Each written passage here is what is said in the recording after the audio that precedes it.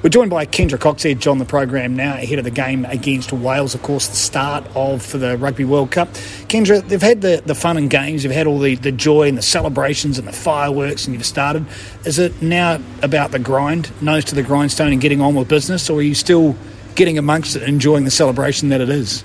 Yeah, I mean, our first game, we obviously had to go out and enjoy the occasion, and we did. You know, it was pretty special to get out there in front of a big crowd, and we want to thank New Zealand for getting in behind us and supporting us. But we've got to use this home World Cup as an advantage to get the girls up and to perform well. So for the weeks to come, you know, obviously the start of Eden Park sellout crowd was really important, but it's the performance that we've got to put on the field coming forward, and we've got to enjoy playing in front of a home crowd. What I enjoyed about the game on the weekend was that, well, I couldn't see it anyway. I don't know what was going on with the athletes themselves, but the distinct lack of panic once Australia got off to a decent lead. It seems like the farm was calm and everyone just got on with business. That, to me, was a great takeaway from that game. Yeah, and as a player out there, the feeling was that too. Like there was never any panic. There was never too many girls on the red. We knew what we had to do. We just kind of probably went into our shell a little bit in the first 30 minutes, and then it wasn't until I think Portia got her try, and then it just flicked the switch, and everyone ended up going on that attack, getting back into that attacking mindset, and it gave us that confidence to. I think we scored 41 points or 43 points in 41 minutes or something. You don't think. Yeah. It's nice to see that Wayne Smith, your director, has carried on with exactly what he said he was going to do as far as changing up the squad, changing up the run on 15, changing up the 23 every week. You're all at peace with the way that operates because, again, a number of changes for this Welsh fixture.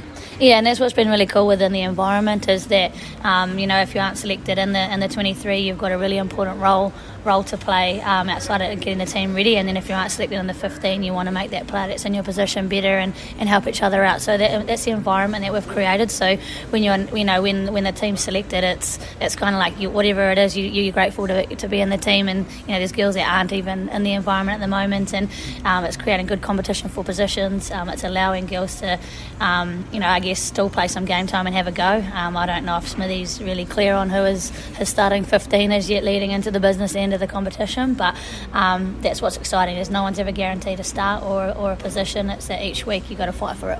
So you feel that every player out there has a chance to maybe make the quarters, the semis and the final as well. It's pretty much even across the board. Yeah, there's definitely a piece of that, and I know that there's also still wanting to rotate players, and I guess you've got to let them enjoy the occasion as well, and get them out there to I guess try and prove their position and their form to get selected for the business end of the season.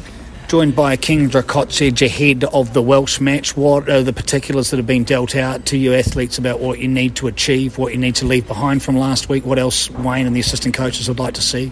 Yeah, well, probably the piece in there around our individual prep leading into the game. We've got to make sure that we're ready to go from kick-off. When it gets to the business end of the competition, we can't just we can't kick in 30 minutes into the game. It's got to be from the whistle. So we've worked a little bit around that this week and talked about individual prep and how we're going to get up and what the best way is for us to get up for kick-off. And so we've talked about that this week. Obviously we want to continue to play our chaotic game, creating blurs and playing on top, and getting the ball out to our firepower out wide, and playing a real fast, high tempo game. It's interesting about your firepower out wide because the connection to that firepower through 12 and 13, that's changed again. Not quite sure who the firepower is actually going to be as well. So, again, great because you don't know the nature of, I don't want to say it, but COVID, but injury, but everything else. So you have to be fully prepped, ready to, what did you say, play your chaotic game right from the get-go. Yeah, and you do, and that's what I mean. Like, that's why it's good. Everyone's getting some game time, right? Because you don't know with injuries, with COVID around, like whoever's going to come into the positions and needs to be ready. And I think there's been 10 changes this week within the side. So it's good to give these girls a run against the Welsh team, and it gives the team confidence. And then we come into next week and we're competing for position again. I don't know you, but I've heard rumours around your energy around the camp. How annoying are you as a run-on 9 as opposed to a starter? Yeah, I'm probably going to be a real pain in the butt on the bench. That tends to happen. During our pack 4, I bench swarmed against USA, and I'm not really good at sitting still, so I like to keep moving, and I'll help the girls warm up, and then when it's my time, then I'll warm up. But wherever I can, I just want to provide energy and bring a running game and create, also bring that tempo off the bench. Ariana, great replacement. What a story she's got. How many knee reconstructions? How do you get through that many and carry on playing? Man, that's some hard woman. Yeah, Ari's a really resilient player. She's gone through a lot, and I'm really excited for her. I'm really excited for her to have another opportunity, and I'm trying to get her and behind her this week and support her wherever I can to make sure that she's ready. She's a young player coming through, and for me, I know that she's a future in the 9 jersey.